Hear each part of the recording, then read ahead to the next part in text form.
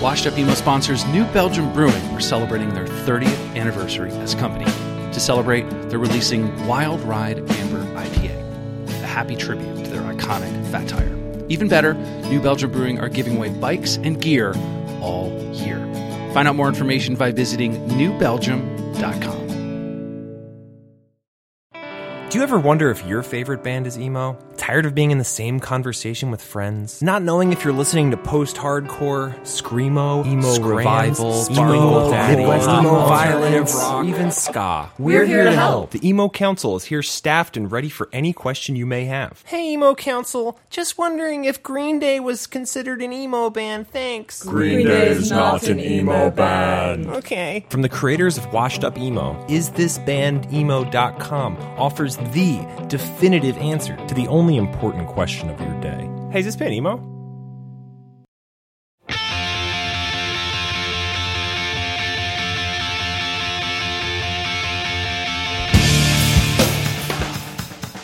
Hello and welcome to episode 149 of the Washed Up Emo podcast. I am Tom Mullen from washedupemo.com, and today we welcome David Bazan.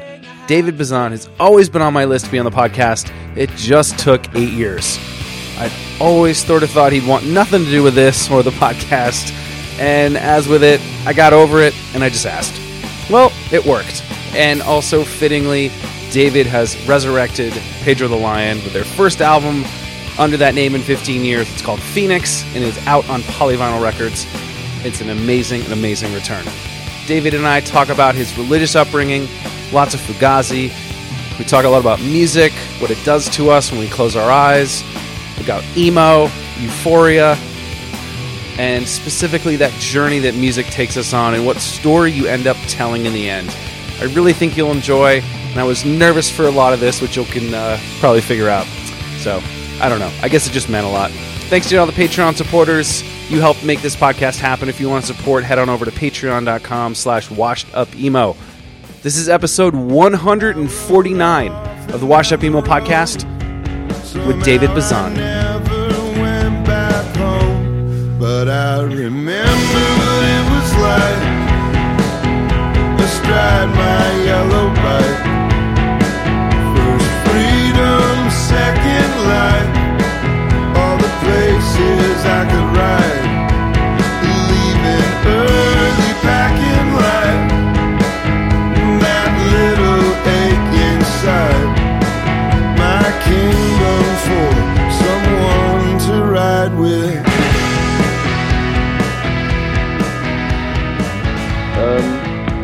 My path to the music that I like now and make now was pretty roundabout.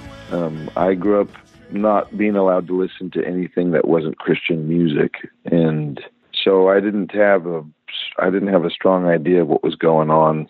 Like anything that made it to like the Pepsi commercial or whatever. Like I knew Billie Jean, but I knew the lyrics from the Pepsi commercial. And I absorbed as much as I could. I can see in hindsight, but yeah, I heard this song by an artist called Carmen when I was like 7, and I really loved it. And so I called the radio station, kept asking him to play it, and the guy finally just got pissed off, and he was like, "Dude, we can't play it like 6 times a day. Just go buy the record." And I was like, "The what?" And he was like, "It's on a tape. You just go buy the tape." And I was like, "Oh, okay." And so I just got off the phone and went and asked my dad, like, "Hey, I want to buy a tape by this guy called Carmen." And he was like, "All right." So he took me to the Christian bookstore and I bought it. And that was, I guess, about the 7 years. The 7 years that followed was me mining what was available at the Christian bookstore and just trying to find something that I connected with as I grew and got more complicated. And it was a fool's errand, as they say. And eventually I was allowed to listen to music outside of that. And that's when that's when I understood the path that I'm on now. What's interesting, I went to school in North Carolina, and being from the Northeast and going down there was pretty shocking. There were kids that I was at the radio station, being a show, and there were kids that were like, hey, this is the first time that I'm able to listen to this stuff. Like, tell me. It was almost like they were begging for me to tell them about punk, tell them about hardcore.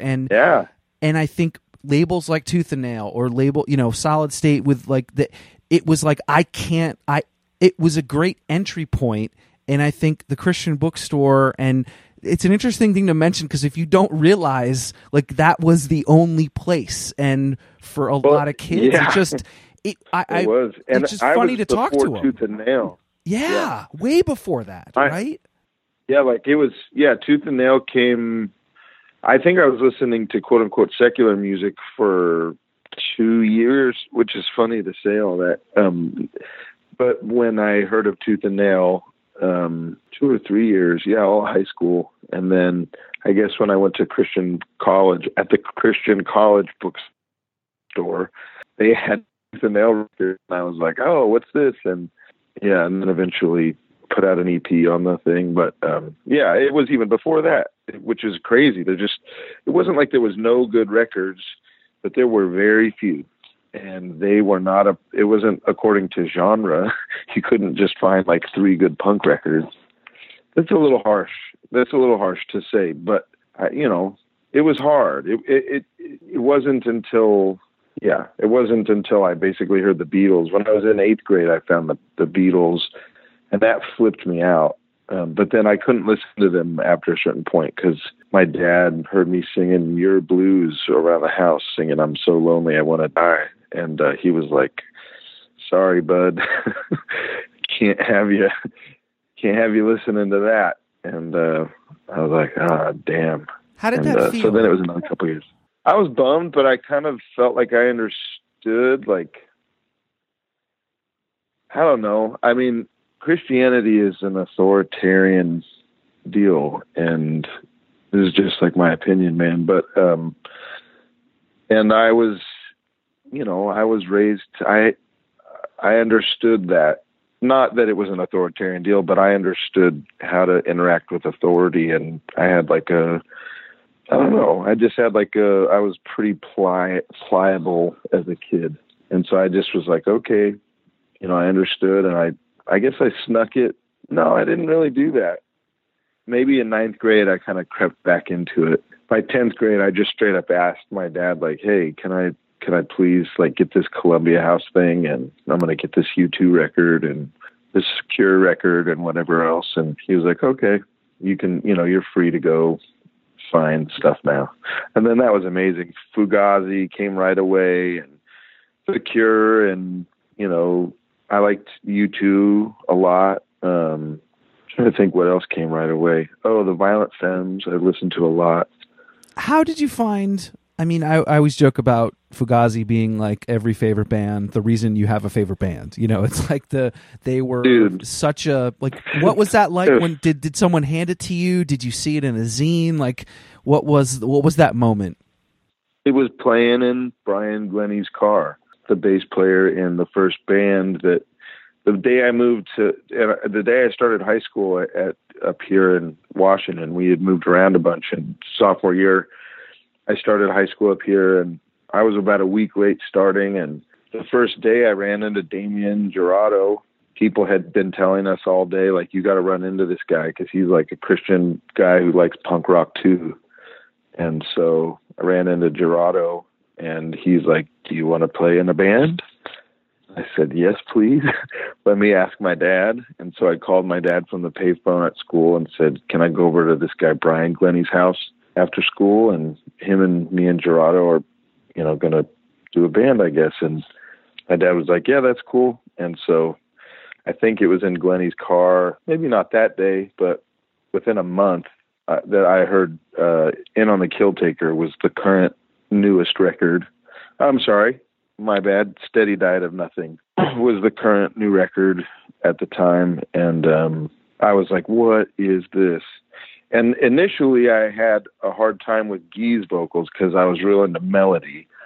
And the way that my ears worked, it didn't really, sometimes it was grating on me. Now I look back and I just think like, it's like before you thought beer tasted good or whatever. It's, it's just like it's hard to imagine. I remember not liking beer, but now it's hard to conjure that. And the same thing with Guy's voice, but I really was drawn to the Ian songs. You know, I was paying attention pretty close when In on the Kill Taker came out, and holy macaroni, that is a record. Were you playing? Yeah. When did that start? 7th grade is when I started playing drums. Okay, so you asked me about getting into music, and it was my dad, my mom and dad. My dad was the music pastor at the church that he worked at and we went to. And then my mom sang in the choir and sang solos sometimes on Sunday. So I just watched them, you know, practice and perform all growing up. And then we took piano lessons from my dad initially, and then started taking from somebody who taught more like intermediate students later. So up until 6th grade, I played piano, and then I picked up clarinet in like 3rd or 4th grade because I wanted to play saxophone. My dad made me play clarinet first because he was into orchestra. He was like a cellist in orchestras and wanted me to have that opportunity. And the embouchure is, I guess, tougher to get on the clarinet. And if you go the other way, it's a little harder, I guess. I don't know. So the 7th grade rolled around and they had too many saxophones. That was when I was going to switch. So the band director was like, nope, you don't get to switch to saxophone. And I was pretty bummed. I really felt, I was bummed. And then the guy says, my dad says, well, what else? Do you have any holes anywhere else? And he said, well, we could use drummers. And I just about flipped out. I looked up at my dad like, could I please? And he was like, you want to play the drums? I said, yes. Oh my gosh. And man, that was one of the best moves I ever made. Good job. That was really, you know, it was luck of the draw, obviously, but we traded that clarinet on a drum set that day, I think. And I can picture you doing that, David. I can picture you just handing it, like, give me that fucking drum set right now. And it was a garbage drum set, you know. It was just like the entry level. I think it was called Westfire. Who cares? It wasn't even a brand name. Yeah, it just. But the cymbals were black. They were like painted black, which I thought was so dope. It was 1989, I think. But yeah, and then from there, once I moved to Seattle, I was already playing drums, and so I could play drums in that band. And then when I heard Fugazi, that began probably my most meaningful consumer relationship. I obsessed over Brendan's playing. I feel like I've learned a lot about song arrangement and drum writing. And yeah, I mean, that band has taught me a lot of everything. But I was really focused on drums at that point. And there's a deep intelligence to Brendan's playing that is really, I just love it. Yeah, I obsessed over it for so long. It's amazing. I mean, it's interesting too to go back to sort of the church playing. Like, I was playing guitar, and Sunday I got to play in the church band, and that was a time to practice. That was a time to learn to stay together with people. Yes, I wasn't into the songs, but I still got to play in front of an audience, and I got to church, and I checked that off. Yeah, totally. Hey, I went to church. I also didn't pay attention and played, but it made it go by you're faster. Using your talents for the Lord or whatever, at least. Yeah. But I always thought that was a fun out. It's. I mean, you know, I got a lot of experience playing drums in church, and that's like, you know, it's a challenging environment in most cases for drummers because you're trying to do all the stuff that a drummer needs to do, but at a volume that is nearly impossible to pull off if you got no stick control, you know, which all young drummers have no stick control. So yeah, I just learned how to be sensitive and listen to the music and be like learning to play appropriately and for the setting and this thing that's going on was a great teacher because it taught me, you know, I was really ready to play for the song once I got in bands. I understood, like, I can make a flashy drum part, and sometimes that's the best thing, but sometimes you just have to hold it down and not draw attention to yourself, you know. And that's a deep musical lesson, and you know, you learn that in church pretty quickly. Yeah, I totally agree. You're right, because you're right. You have to have this. You're right. The audience is they have a thing that they're looking for or listening for, and it's not. You have to play within those bounds while still trying. Yeah. There is I didn't actually never thought about it that way till now. Yeah, it's like massive limitations. And, if you're curious or kind of bored at all, you're just I was just trying to make it as good as possible. I didn't need to play John Bonham beats, but every now and again you go to some church service and the drummer's really on it. And it's just like, damn, man, it just makes it cooler for everybody, I think. Unless they complain, and then you've got that to deal with. So fine balance. Yeah. But what you mentioned, Fugazi and U2 and Cure, and being able to dive into that and really start finding out. And I think then too, it was zines, it was mixtapes, it was your a friend playing a song. What about genres and independent music? Were you aware of that, or was it just what your friends were doing? Because I grew up in a really small town, and it's not like I had bands coming through, and you relied on that cool guy in the school or the guy that always had the records. Yeah, it was really just the people around me. I definitely heard songs on the radio. I heard Pavement on the radio for the first time in '94. It was on the Crooked Rain Haircut song, whatever, Darling. I don't remember what it's called, but was it on KEXP? It was like, no, at the time that would have been called KCMU, and I wasn't even aware of that. That was in like '94. It was on the end 107.7. They played Pavement, and I had heard. So I read like at the time, like I found out about the Flaming Lips in Spin magazine, and they were covering Lollapalooza, and so I found out about the Breeders that way. But it was just whatever people were playing, and then whatever I could kind of get my hands on. I didn't follow zines so much. I was more social. Just, I think when I was in ninth grade, I had a buddy, I heard Depeche Mode for the first time. And it was just through people playing me stuff. And then freaking out over, certain things and maybe buying the tape, or at that point, I guess it would have been the CD. What felt good about it? Like, what strikes you first in a song when you hear it? It usually has something to do with if I can hear that the person has like a perspective, the person or group has it's all the same chords and beats. We're all playing in 4/4 most of the time, and it's all the same shit theoretically, but somehow the small little points of view that we exert on these same instruments and these same genres or whatever it makes all the difference. And it's just that little spark that tells you that it's like, this is in the folk tradition that you're coming from, but it's coming from a different perspective. Like, there's just a different perspective at work. And I love that. It's really, really interesting. Yeah. And Fugazi had that for me. U2 was almost too much that way when I heard him when I was younger. I didn't understand. It was on the War record, and I was I was listening to like Carmen or whatever, and it just sounded kind of, I couldn't hear the melody all the way. It was, you know what I mean? Like the way that your grandma can't, that all heavy metal sounds the same to my grandma. Yeah, totally. It was just too complicated for my ears when I was like 9. And then later, I heard that same stuff, and it was like, oh, that has a perspective that I think is interesting. The drums sounded roomy and weird and big, and, the guitars were chimey in a way that I hadn't, just a different take on it. The way that when you hear Roxanne, you're like, oh, I might not like this, but this is like a twist on the tradition. It's like moving it forward somehow.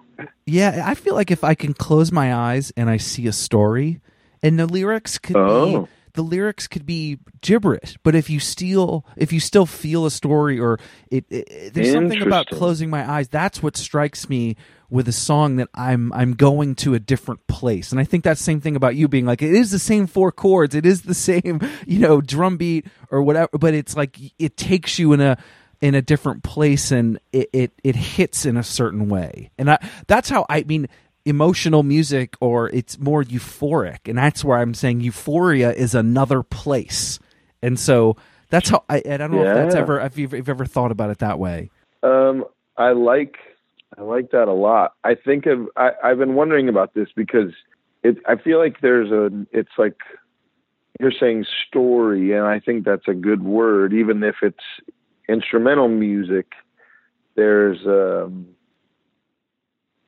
like sort of a place that, they're telling you something. It's communication and connection.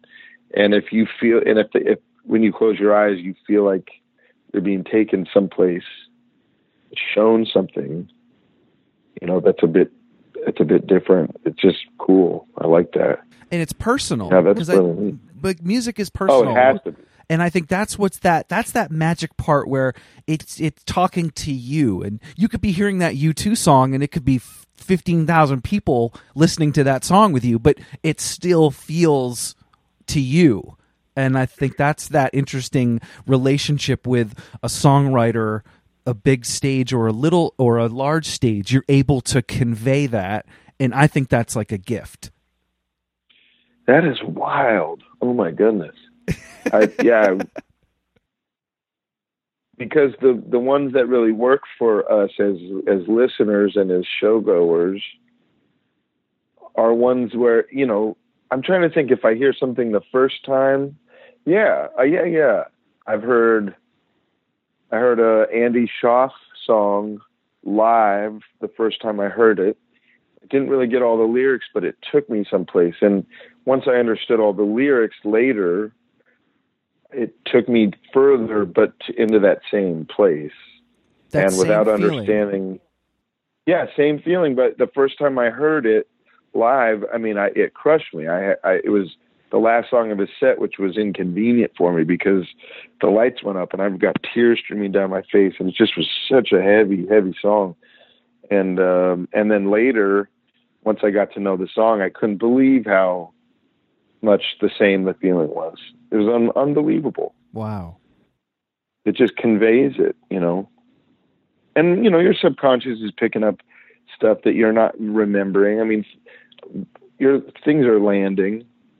Understanding is happening, but you might not be able to articulate it. But yeah, it's really true. If someone's telling you something, Yeah, and I feel like there's like a secret code, and I think you being a singer-songwriter and having those living room shows and having those, maybe it's a bigger show or smaller show, and being able to do that.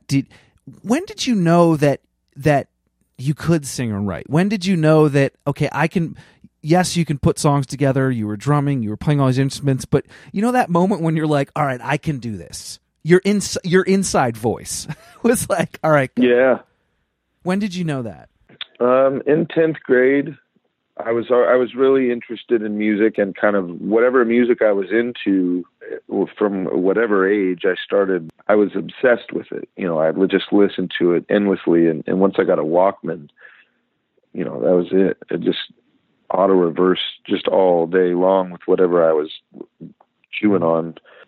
So drums were really a great outlet for me to think about, writing, because you have to kind of, you got to choose hi-hats or ride, like even just on the most basic level, like I was practicing making choices about how songs went. And then I was learning guitar. A youth pastor showed me a C chord, and then I learned some more chords off of like this Beatles song and like this folk song book that had the chord shapes. And then at a certain point, my dad, we moved to Seattle and I was in 10th grade, my dad sat me down and said, all right, let me show you all I know on the guitar. And it's a D chord, a D major 7, a D dominant 7, an E minor, and an A. And he's like, and those are all in the same key. And so you can use those and use them in any order that sounds good to you and just make stuff up. And I was like, okay. And so I sat and I just basically played that. I just messed around on those things, and I wrote a song, and I was like, well, that's really fun. And, you know, and meaningful feeling. And I played it for my buddies who I was in that band with. And it was very delicate music. It was, you know, very sappy, and they were kind of like, that's amazing. We can't play that song in this band. And I was like, oh, no, I don't, I just wanted to show you this song, you know? And then from then on, I just was obsessed. I mean, I just kept trying, and, you know, you don't know what to write about. And I got an idea for a few things. And yeah, once I started writing songs, I should back up and say, in ninth grade, I decided that I wanted to play music for a living, but I was a drummer, so I was going to give lessons and play in, you know, just gig, maybe get in a band or something. And then once I started playing songs, I was like, no, this is what I want to do. And then I just was, that's all I ever wanted to do. I love that. I love in ninth grade.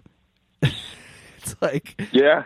I mean, it almost helps your confidence a little bit too, because that's right. Ninth grade is freshman for high school. It's like a lot of bullshit getting thrown your way, and to have that and be like, this is what I'm doing. Yeah, I mean, I hadn't asked anybody, but I just knew I could be happy doing that, because I just liked it so much, and it felt like so meaningful. And then, you know, I mentioned it to my folks, and they were pretty open to the idea. I mean, they kind of saw where they thought it would go for me, probably, maybe someplace different than it's gone. I don't know, but yeah, they were very supportive. Right up and through the time when I was saying I want to do the band for a living, you know, if I can, or at least I'm going to quit my job and do it full time as long as I can. And they were extremely supportive of that. So yeah, it was a lot of, it was cool to know that I wanted something that much, and that I would, you know, it's a calculation of like, I know that I'm going to give up certain things for this, but it just seemed like something I would be happy doing. Being able to sort of dive in and, you know, leading up to that, like, first EP, was there anything that you remembered of that journey, or, you know, how many songs you got through? Or it seems like, you know, you were already sort of writing a lot, and it just, I'm sure that, I guess the question is, were there things that popped up leading up to that you weren't aware of, or that you kind of were sort of like, oh shit, I didn't know this was going to happen? Well, for me, the EP was interesting because after the EP, I kind of, up through the EP, I had this idea, because I grew up Christian and I was a Christian, and I thought I really understood, or I misunderstood what music was for. I thought it was for, I mean, I was taught to believe that it was a vehicle for a message about your faith. And so for me, the whole EP was the most honest stab at that I could come up with. I didn't like the premise that it always had to be about my faith. But I figured I'd try to do it the way that I thought it was supposed to be done.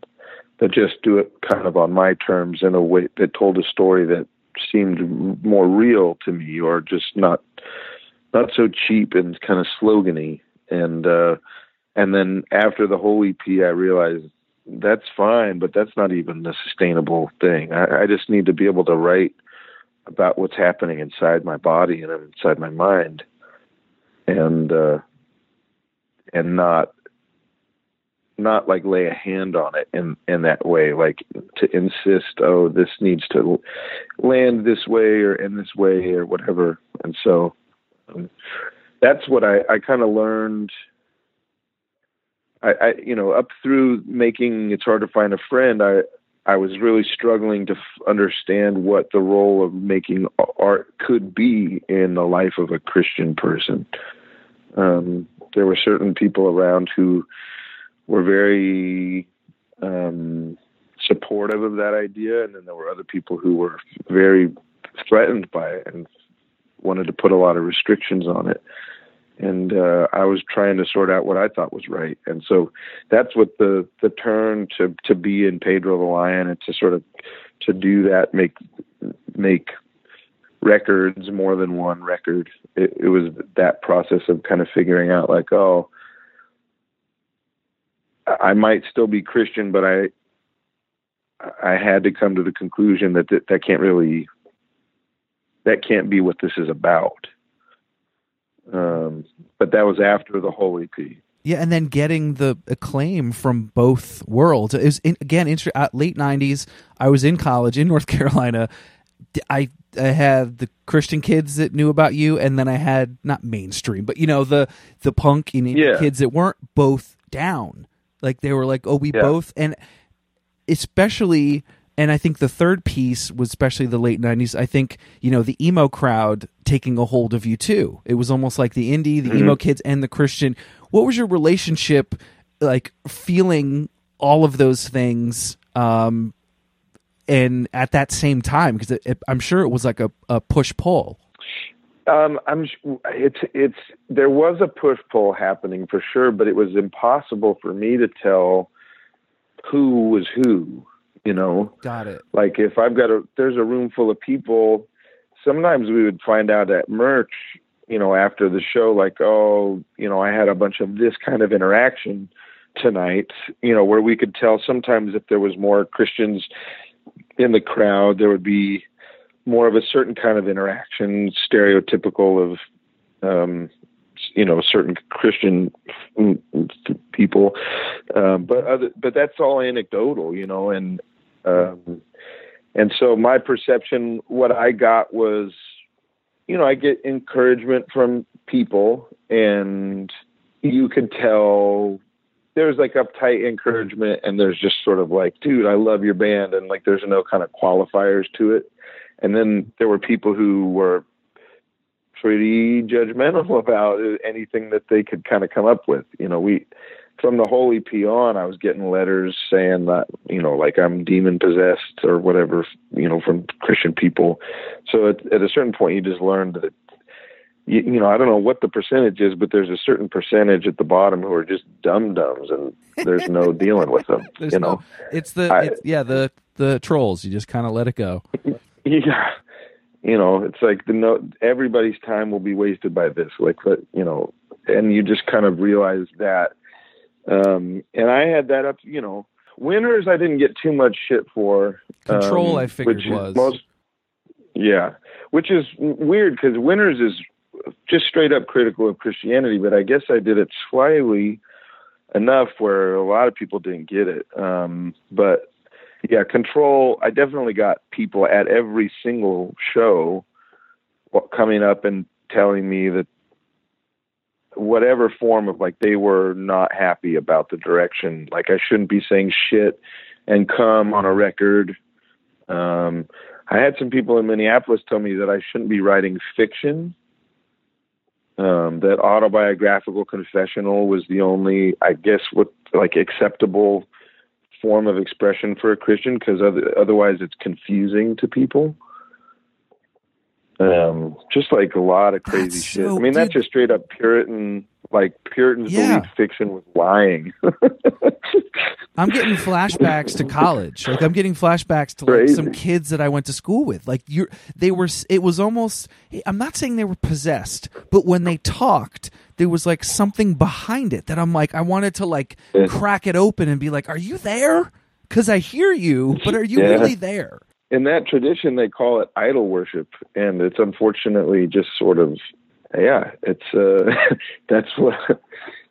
it's a crazy phenomenon, and the zeal is unbelievable. And I'm a very idealistic person, I get it, but the conclusions they would come to were so extreme. I was shocked every time, and I would just be like, oh, well, we just have to agree to disagree. And they were like, no, man, you got to change your mind. And I just was like, yeah, I'm going to go back into the green room now. Have a good night, I mean, David, talk about that, because it's like, what did that do? Because I'm pretty, I definitely read the bad comments sometimes on the podcast episodes, and I get bummed for half the day, or someone says I suck, or whatever your coworker says something bad, you're kind of miffed for the day. What did that? I mean, how did you get through that? I just, growing up the son of somebody in church leadership, you just saw the whole range of how people are. And so I had a framework for it. I was like, oh, that's unreasonable. They're just being unreasonable, and expecting things of me or demanding things of me that just are flat not reasonable. So I'm not accountable for that, and that part, that's easy, I guess. Sometimes people would, on that record, I got a letter from somebody saying that, this is so great, that they got the CD in the mail. They made sure to let me know all this. They got the CD in the mail. They cracked it open. Before they listened to it, they opened up the lyric sheet, perused all the lyrics, found objectionable lyrical content, put the whole thing back together, and without listening to it, just so I would know that they didn't sully themselves with that music. And I guess, I don't understand, they sent it back to us and wanted the full refund. And it's just like, okay, whatever. Or maybe they didn't want a refund. I don't know. But it's just like, man, like, somebody's got you, that you gotta ease up a little. It's not going to work out. But yeah, I feel bad for people mostly. And then sometimes I guess it gives you rhino skin a little bit. Yeah. Maybe more than a little bit, but because it's not just, like a guy coming bad. up to you and saying, "Oh, that sucked." It had this like religious undertone to it. Oh yeah. They were like, "We respect you, and we need you to hear. We think that you're one of us, and you're like off the reservation." And in the end, I think they had to leave, realizing like, no, I don't think so. I don't think we're the same as you think we are. And around that same time, I mean, definitely late 90s, 2000s, the emo boom, obviously, if it's Jimmy Eat World, Bleed American, post Bleed American, that was just, out of a rocket. You were playing shows, late 90s, if it's, the Promise Rings of the world and those kind of things happening. Did you feel connected to that scene, and what were your thoughts around it? And that word, pre and post, pre all this shit, kind of breaking, and then post when everyone's saying the word every street corner. Well, so I had first heard that word when I was in the band with Gerardo, and one of the later forms of this band called Coolidge, which was the same band that I started that first day with him, but it was 4 or 5 years later. We had kind of morphed and lost a couple members and added a member. And I remember them saying that word, and I was like, what's emo? And they were like, basically like Fugazi, but not totally. It's like emotional, and it's kind of punk. And then because of Fugazi, there was this sort of like, almost like this new order. I perceived it to, like, at the time I understood emo to have this kind of New Order, Joy Division kind of quality to it also, maybe the way that the bass lines were or something. It was a very specific, weird view of the thing. And then the next time I heard it, it was describing Sunny Day Real Estate on the the Diary record. And that would have been in the late 90s, I guess. It was like 95, which is pretty, I mean, now... What do y'all say? That second wave? Is that the official? Dude, my joke with everybody Rites of Spring. I fucking hate waves, but yeah, I think Rites of Spring first. that were definitely mid-90s was second, and people can argue for the rest of them. Those were the first two. Yeah. But like Sunny Day Real Estate is sort of like the pivotal band, I think, in that second wave thing for me personally. I mean, Mineral and all this is great, but like Sunny Day was the one that they had a perspective, and you could hear immediately. It was so strong. And then for me, the Pink record has staying power, even, which is saying a lot, I think, for so many of the things from that era have dated. Yes. Or have, they sound a lot more dated than I would have thought. But to answer your question, I didn't, because the music, I loved heavy music, and I played drums in a band of heavy music, but the music that came out of my face and my hands just wasn't heavy. And I wanted there to be a heaviness to it, and to me, that sort of meant that it wasn't a part of that. So when I made Friend, I didn't know what kind of music it was. It just was my weird band. And, there was like I think at that point I started to understand what slowcore was, and I hoped that we might have a kindred sort of feeling. But even then, I wasn't trying to be in a genre. I just was trying to make my jams the way that they sounded and the way that I wanted them to. And I didn't feel like I squarely fit in like the Sunny Day. I definitely, I was playing solo shows here and there where Jeremy was doing that. And I really envied his ability to be so dramatic and emotional. The performances were really moving. But my personality wasn't really that way, naturally, or as that's how it felt. And so, yeah, I mean, it wasn't until we got onto Jade Tree that I was surprised that they wanted to sign us. I didn't understand what our music had to do with the rest of the music on there, except that Jets wanted us to go on tour. And yeah, I was surprised that we fit. And then Winners was a little bit more that way. Like I was like, oh, well, I can find, I've started to be able to find the honest way to like make it heavy for me. And then Control was pretty squarely, I think. I didn't mean to make an emo record on purpose, but after the first round of touring, I was like, oh shit, we are an emo band now. And then I wanted to change it. I was like, that's fun, but really? That's not. Yeah, I was like, that's why Achilles Heel was so different. I knew how to make the follow-up to that was like the next in that line, but I didn't want to be pigeonholed or to get stuck. I just wanted it to be about the jams that I was making up and not create that expectation with people. Do you think, that world and that word evokes that? It evokes people running away. There are people that still won't do the podcast because of the word Jeremy Enoch. He won't. He literally. He hates the name. I get it. So it's got this visceral thing to it. Yeah, I don't even think it was. I honestly don't give a. I don't like. People hate the word indie now too. I don't really. It was. There is a way that a popular musical movement can become. It can cause there to be more sameness than there would naturally be between bands. You know what I mean? Yep.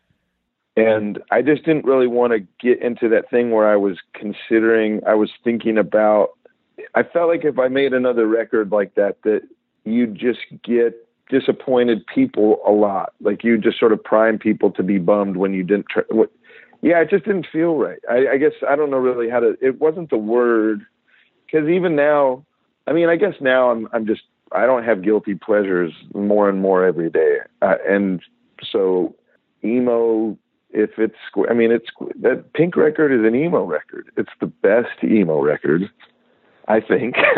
But if we're really just going to use words to describe stuff, like that's a record that I put on now and I love, and it's a work of tremendous art, but it also doesn't fit squarely in, there is like there's like the most formulaic version of so-called emo, and it's light years from that, but who cares what it's called? I don't care. I just didn't want to be in like a scene or exactly. So that's what I meant, like being like you saw you wanted to do other things, but that scene, especially after the 2000s, I think again you're touring, and did you feel any different? Did you feel like there was a different? I mean, you definitely had great timing with Jade Tree and being on the same time as Jets and a lot of those bands. I think it was great bands. Great band. I mean, that label is just. I got to hang out with them for a night and just pretty much punished them, but it was just being able to. It was the aesthetic, everything. So I think the connection was great, but you moving on from, late 2000s and then moving on in your sound, I think definitely people stayed with you, still wanted to follow whatever you were doing, Pedro or your solo stuff. But did you see any difference in sort of some of the kids, like, again, expecting something like the Christian kids coming up to you? Were there people that were saying, I want Control again, or I want the other stuff again? I think so. I mean, it wasn't strong though, because we would gain and shed fans with every record somehow. Mostly losing. I think we did. Yeah. Like we would notice the new ones, and then there were certain fixtures that we just wouldn't see anymore, and there was just less baloney at a certain point. Yeah. And, Achilles Heel had one on it that really ruffled, caused another wave of Christian fans to just be like, all right, I'm out. And so both Control and Achilles Heel were good for, I don't know, 3,000 heads or something, I think. Yeah. Like just goodbye. And that's just how that went. And so then there was new people and people getting into it. I mean, I'm just not down on any of it. There's records that I love from the genre that is considered emo, and there's a whole lot of it that just like anything I don't really care about, but I just didn't want to be a part of. I didn't want to get. What I think it is that I got to steer. I think I get enticed to sort of becoming what is around me more, and so I just feel like I wanted to. I don't know. I just wanted to. I don't know. I have a weird impulse to just go back out into the desert again at a certain point, and. Do you know who has that same response? Matt Pond. Huh. Oh yeah. He's a weirdo too. He said the same thing. He said he's like, as soon as it got to a point, I wanted to go.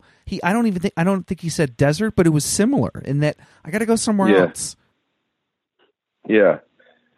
Well, I feel like my stuff's pretty conventional and kind of predictable, anyways, and even though it's that way, there is, this kind of like art school vibe where I got to start from a different place every time. And I got to find what feels honest to me at that point. And I might have limitations that makes that honest thing not always great, but it's got to be that, And you're it doesn't trying. have to be great. It has to be honest. Yeah. Yeah. I was going to mention too about the living room shows, and I love those. What does that bring to you, and what is that feeling? And I know that's intimacy and everything, but can it get a little deeper? Like what about that do you like deeper than knowing that there's only 20 people in the room or 30 people in the room? I really like playing shows where I forget about the music industry and my place in the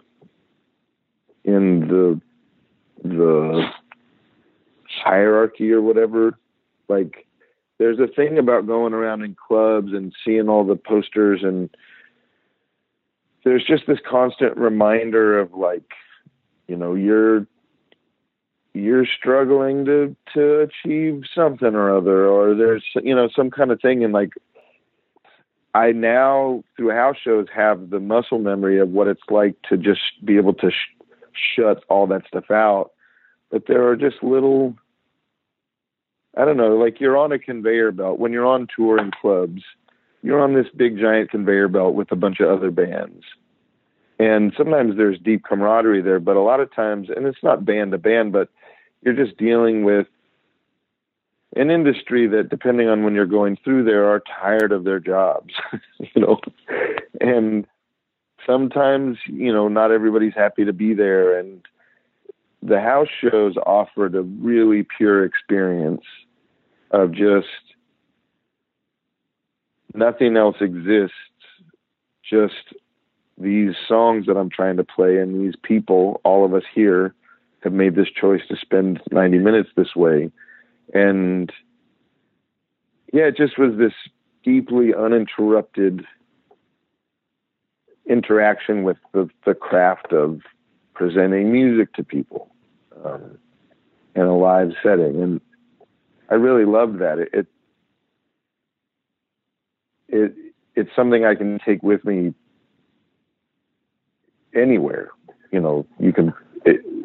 I have it stronger than I've had before. Sometimes there's some environments that still can kind of get your goat, and it's hard to find the energy to play your jams the right way. But the more that I've done it, the easier it is. And playing house shows has been a huge part of it, because I can kind of summon that feeling of just like, oh yeah, all of this shit just gets wiped away, and it's just people and songs.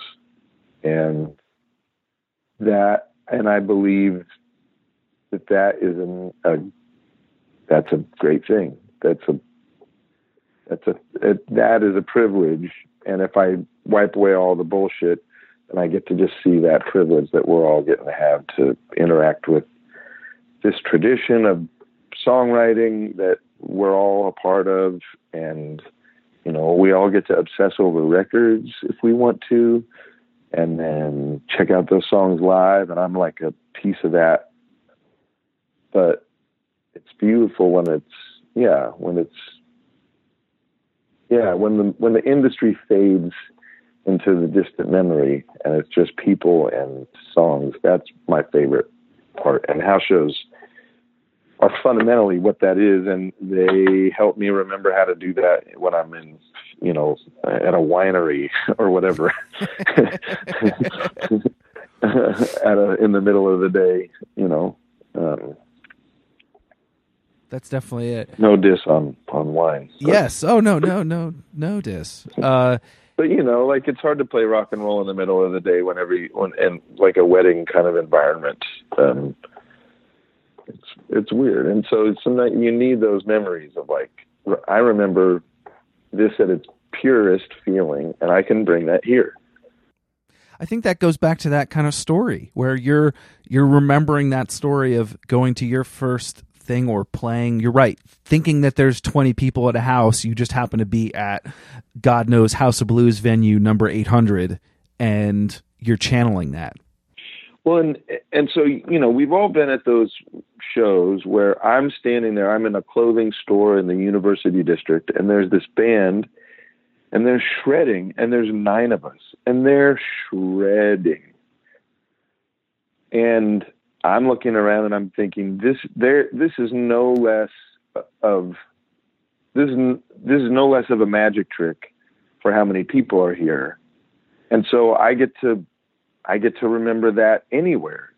If I'm at the House of Blues, there's a lot of ways to get distracted from that. But at the core of it, there's you can shred, and then there's people that are going to stand there and witness that.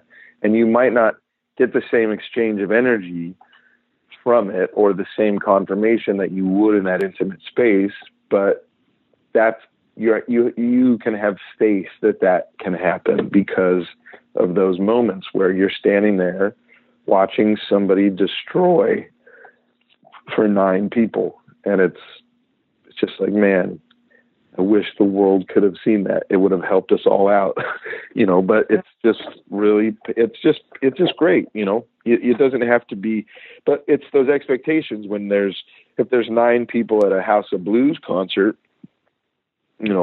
that's a massive failure and thousands of dollars are being lost. And it's hard to find that feeling like, fuck, we just killed in front of 9 people. That was rad. Yeah. Don't forget, guys, we just murdered in front of 9 people. I don't know why I'm using such violent terminology for playing well. We just had a transcendent moment. Yeah. With 9 people, I like that. I want to talk about Phoenix, the new record, first Pedro in 15 years. And I thought, researching this and listening to the record for a long time, Matt and Andy hooked me up with a copy, which was super nice. So I got to kind of sit with it. Yeah, I know. I was like, awesome. I think something that you mentioned and something that I do personally, not just on this website or this podcast about journaling or chronicling or being able to do this, but also, at work, my real job, I do it all day for bands that are super popular. I try to continue their legacy or continue it. But also personally, I had a family member pass away, and there are things that you need to get that from them. You're not going to be able to get it again. And I feel this urgency to get stories or to chronicle or to write down information. And I think that when you kind of talked about you want to explore where you lived and you were talking to, a relative, like that really hit me because you can't, there's a day when you can't get that. And it's like there's a sense of urgency. So can you talk about that? And was that part of it? And did I go too far in it? But I feel like that was a really cool route to go from for this record. Ultimately, what drove me to do it was a disconnection with myself and going back and retracing steps and sitting with memories and feeling feelings and finding kindness and forgiveness for myself and other people, working through these kind of hurt feelings. That was the impetus for the thing. And some of that did come from, new hurt feelings, with family members and just trying to find a way to deal with the world ultimately. And then just realizing like, oh, there's all of this longing in this place. And maybe that means there's work to do, that, things I could find here, data that I could understand. And that's what I wanted to do, was just go through and just basically conjure a bunch of memories and sit and really feel them. And then certain ones I figured would spark a lyrical hook or two. And then those would kind of wind up on a record. And, all of that, I'm trying to learn, I'm trying to find a way to deal with the world. And a lot of it meant just trying to, I have these people around me who love me and who I love them, but we're disconnected. And why is that? And how can we fix that? And I realized I had work to do.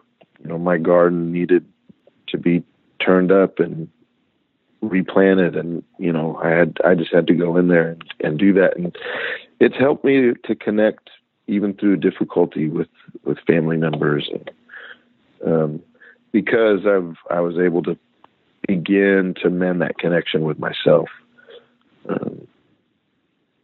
You've talked about sort of, that you were solo and alone, and there was a revolving door of people, and to have this again, to be around people, to, do stuff, right with Kevin, Divine, or do something, being able to, that must have, was that part of dealing with as well, sort of releasing that and realizing that I needed people around you musically and personally with your family? Well, it's really funny. It is that way, but it's also a little bit more complex than that, because the process that I came back to was one that this is all going to be a tiny bit counterintuitive, but if I start by saying that what I understood Pedro the Lion really was a process that I used to make friend and winners and control. And that process was something that I think my body was providing for me because of the loneliness just the luck of the draw, the loneliness that I kind of lived with. And that was a process by which I wrote the drum parts and the bass parts and the guitar parts. And there's this, I just love how those elements can interact if you're kind of thinking about them in a certain way. And that was just my joy. And I wanted a regular band. And so I gave that up in an effort to try to have a regular band, because I thought that what was wrong with why I couldn't have a regular band is because no one wanted to be in a band, especially in the 90s, where the singer wrote all the parts, that ain't Fugazi. And so I was ashamed of that, and I gave it up. I thought that I would have a better time finding musical partners. But in the process, I gave up this relationship with myself that I desperately needed in exchange for what I thought was going to be relationships with other people. But so when I came back to the Pedro the Lion name, I had already come back to this model, which coincidentally would cause me, through this model, I'm making arrangements that meant that I would be working with other people, but only people who were cool with working that way. Because what I was really coming back to was this model where it helps me. I mean, it's a way of talking to myself and interacting with myself to compose and arrange music this way. And it's what I needed. It's my voice. And I had kind of turned that off forever. So I was driven by a desire to be in a band and to be on the road with people and to make music live that was more than I could just do on my own. But also I had to find a stable way to do that. And I realized that the process that I had abandoned all those years ago and had tried to stay away from with everything I had, because I didn't think it was a workable way forward, I finally realized was the only way forward for me. And so it was a return to a very insular process, I guess, just a very personal process, but also a form that meant I would be working with other people and collaborating on some aspects of what we were doing. Do you feel free? Does it feel, with all if it's the family, the past, working on those things, does it feel better? Yeah, absolutely. I mean, this whole time, since I was a kid, I've been trying to solve this problem that now I realize had to do with me just having not a strong enough connection with myself. And through coming back to Pedro and, I don't know, reconnecting with a lot of aspects of what I used to do musically, it's been a part of and writing the record, which was all about that reconnection with myself. I actually turned a corner, not too long ago, a couple of months, I guess, where I kind of, I don't know, I feel a lot better. I kind of found the peace that I was looking for, and it was confusing and kind of unexpected the way that it works out, but and me allowing myself this model of making up rock and roll songs is a big part of it. I think that's great. I mean, you're allowing yourself, you're being open to that change, and for you to say a couple months ago, I'm feeling better, I'm at peace. I the music itself, I think, is a part of that. I think this record hit me. I think I didn't like some records, again, we talked about that earlier about like what hit you first. I'll say this record hit me on the fifth time. I think the fifth time I might have been hearing Quietest Friend, and I was like, oh shit. And and I think that's that. Maybe again, it wasn't as direct. It was more deeper, and that's what I think. Again, you were maybe going through it. Again, I'm assuming these things, but these are emotional things that I'm taking while listening and hearing your story. It just seems like it was more things to peel back on this one.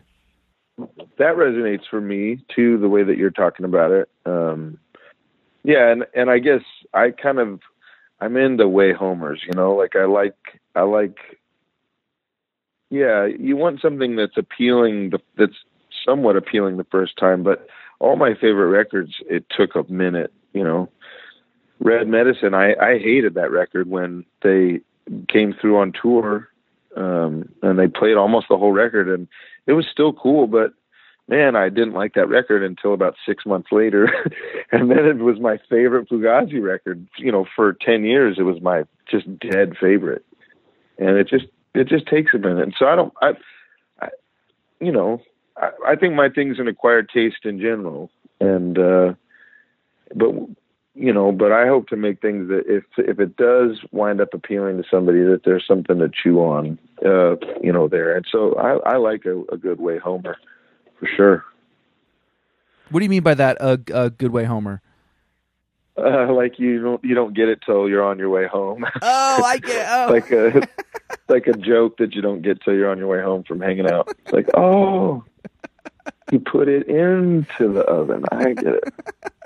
And that is so me. I totally get lost on that.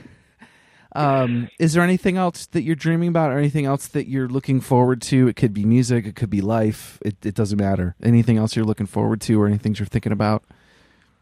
Yeah, I mean, just the day-to-day stuff starting to, with that piece comes a tiny bit of time and space, and the ability to recognize that I need to be careful to make time and space to do things right, and to have, busyness is a killer, I think. For me, it has been. And so I'm trying to, part of that piece is just the clarity and the awareness to say no to certain things, even if you really want to do them. Sometimes, I'm learning that, and that's making a lot of little things to look forward to. More interesting and meaningful time with my kids. We're spending some really intentional time together every day, and it's really fun. And they're rad. They're neat people. So yeah, I'm excited about a calmer life. I love that. It is. It's like the simple things of, the watching the movie or the walk in the park is probably more exciting than the movie or the amusement park. The memories. Yeah. It's nice just to have time to enjoy stuff and to connect. I'm learning to connect with myself more every day and really listen up, because I made a habit of not taking my own feelings about stuff seriously for a long time, and it just gets you in all kind of trouble. It just does no good. So I'm slowly learning what my frequency is, how dense I can handle it. Because for years I just was the king of chaos. I just say yes to everything and managed to barely make it all work. But I'm looking forward to a life of, something the opposite of that. I love that. David, those were all my questions. That's awesome. Thank you, Tom. This is really cool. Did you have fun? Yeah, absolutely. Okay, cool. I forgot where I was. It was fun. You told me a story. You took me someplace. Well, David, honestly, some of these things that, it's like, tell me about the record and go through this song, and it's like, it's deeper. And I think that's what's so interesting, I think, about your stuff, and me kind of going back and listening to things and thinking back. All of these things had stories, and I'm really happy that you took the time to do this, and I really hope when people hear this, they get a deeper understanding of yourself. And I'm really happy that you're connecting with yourself and you're sort of finding that happier moment, because the music's only going to get better because of that, I think. Yeah, I hope so. Yeah, I'm not worried about it. I don't think you got to be sad and sick to make rad art. I never thought emo was sad. I never thought it was sad. I always thought it was euphoric. Yeah. Well, yeah, a lot of it is absolutely.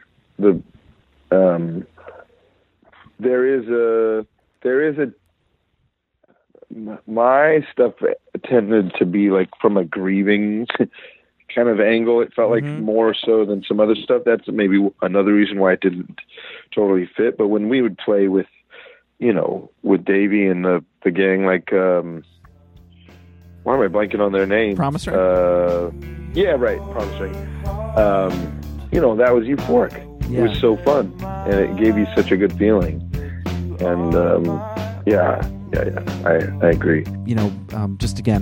I've been wanting to have you on for a really long time, and it means a lot that you spend a little time with me. Hell yeah! Thank you so much, Tom. Yeah, it was great.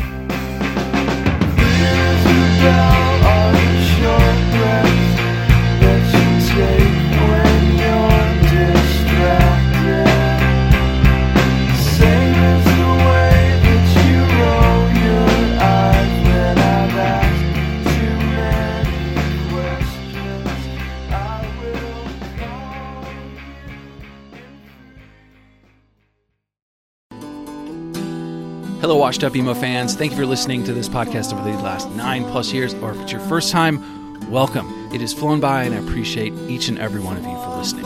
And for this current episode you're about to hear, I do have a favor of you. I have some books out right now called Anthology of Emo, and Volume 2 was released last fall. I really think you'll dig it if you haven't heard of them. It features guests from the podcast, including Jim Atkins from Jimmy Eat World, Chris Conley from Saves the Day, Travis Shuttle from Piebald, and John Bunch from Sensefield. I've also reprinted Volume 1 so you can order both. Check out the DIY publishing at anthologyofemo.com.